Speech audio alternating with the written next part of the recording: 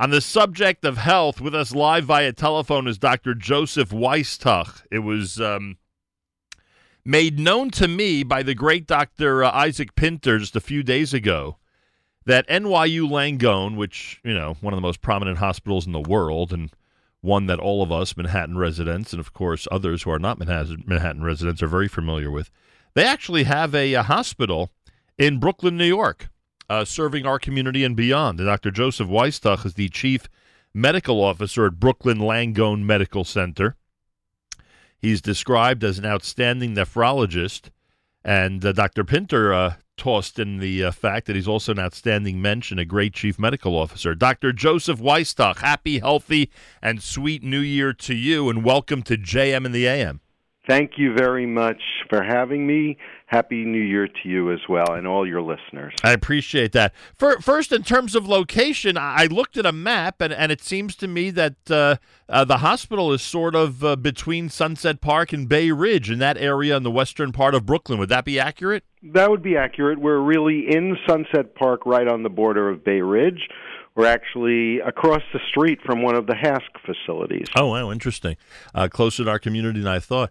And look, many of us, regular lay people, sometimes find it hard to understand exactly how hospital systems work these days.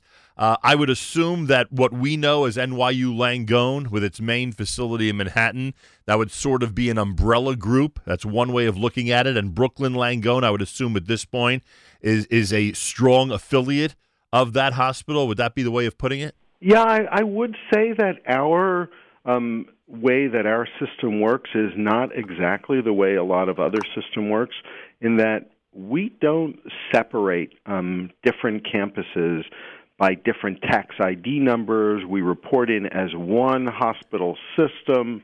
We have one process for credentialing all of our staff.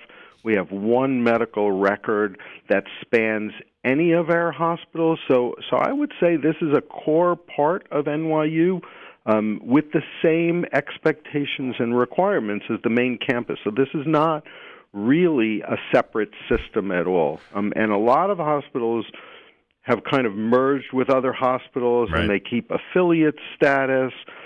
They report separately. We made an effort when we merged back in 2016 to make sure everyone understood that really the expectations are exactly the same. And that would mean that the same services that one can get at any of the other NYU Langone affiliates, so to speak, you would be able to obtain those same medical services you'd be able to obtain in Brooklyn Langone. So I would guess that, you know, those departments that we're used to in the more well-known hospital, you would have a duplicate, a list of services and departments in your hospital. Yeah, so you know, the motivation behind this merger back in 2016 was not to acquire hospitals, but there was a recognition that Brooklyn, being the fourth largest city in the world, really did not have a tremendous amount of academic first-rate medical centers. And there was an observation that many people from Brooklyn are coming into Manhattan to get their care. Right. And the priority was, we want to bring the first-rate academic medical center to Brooklyn. Why not? Why shouldn't Brooklyn, with its population, have the same type of care? So our goal is to deliver all the care, complex care, here in Brooklyn. There are a few small exceptions.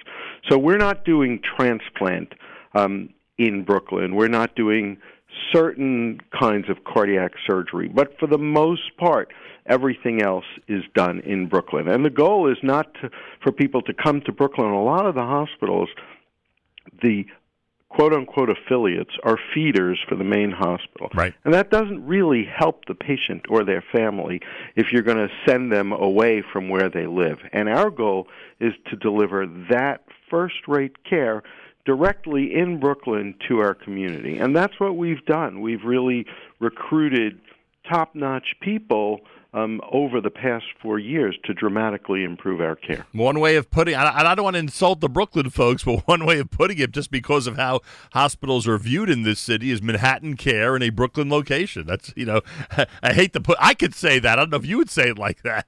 Well, what I would say is that the expectations for the care in Brooklyn is the exact same expectation as we have for our Manhattan facility. I spent 35 years in Manhattan, in NYU, at the main campus, before I came over to Brooklyn at the time of the merger.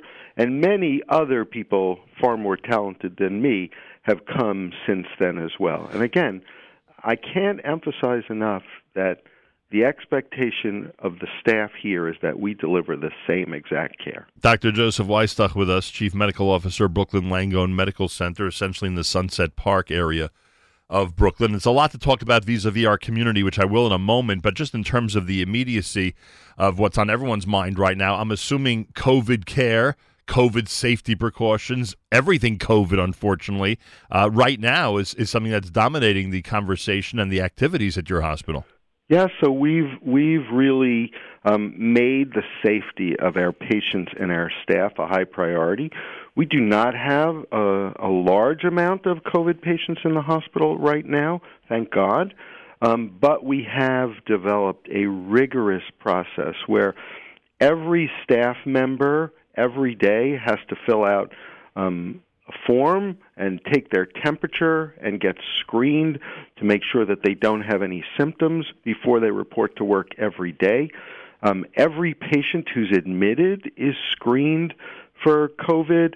All the patients are masked. The staff is masked to just prevent any risk to any patients at all. And in fact, the hospital is probably the safest place to be right now, given all the precautions. And I can't emphasize enough how important it is, if people are not well, to not delay their care and to not be frightened of coming to the hospital, because what we don't want to see, and what has been reported and people have seen, is that people who have serious medical illnesses, heart attacks, other kinds of illnesses, and they come to the hospital very late, and that's a real shame. Especially in your specialty, you're probably saying to yourself very often, unfortunately, if only this person would have been here a month or two ago or have taken this care of this drop earlier, they'd be in a much different situation.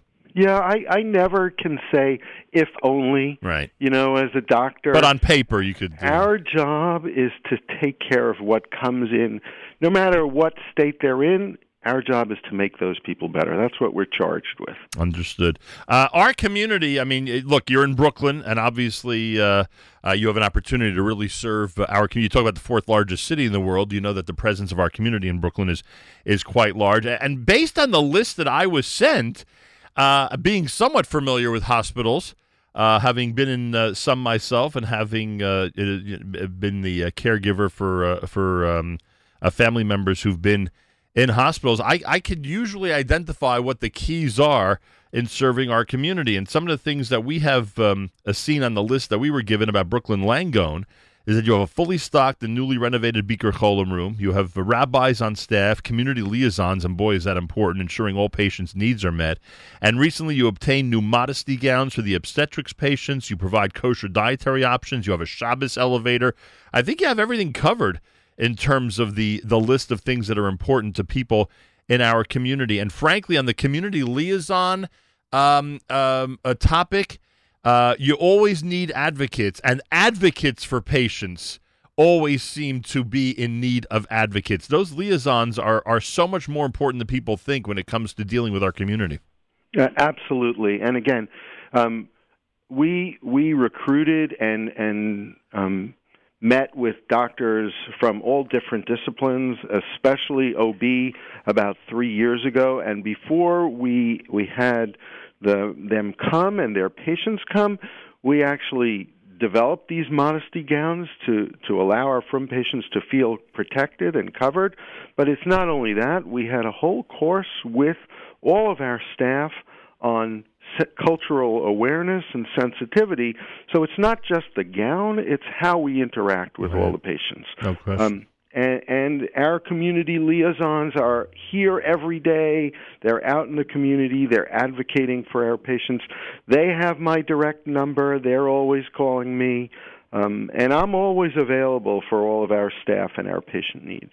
Community liaisons essentially, and I know there's a sensitivity when we use the number 7 instead of 6, but essentially are on call 24/7 at this point. In this era, there's really no choice, right? They're almost at the level of you as medical personnel in terms of being there for patients and their advocates when necessary. Yeah, they completely are, and I can tell you that several months ago, I got a call from the rabbi and the liaison on Shabbos.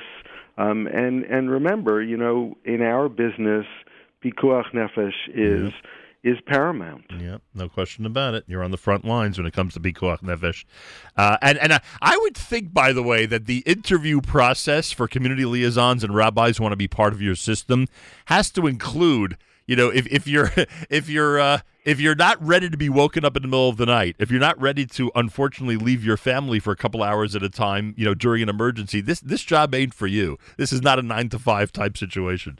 Yeah, I can tell you that we have those people here, but it's not just our community liaisons and the modesty gowns. It's really the care we're providing, and I can tell you that we have developed advanced robotic surgery, advanced urologic oncology, brand new cardiac catheterization labs with electrophysiologists, a state-of-the-art neuro ICU, neurosurgeons, interventionalists.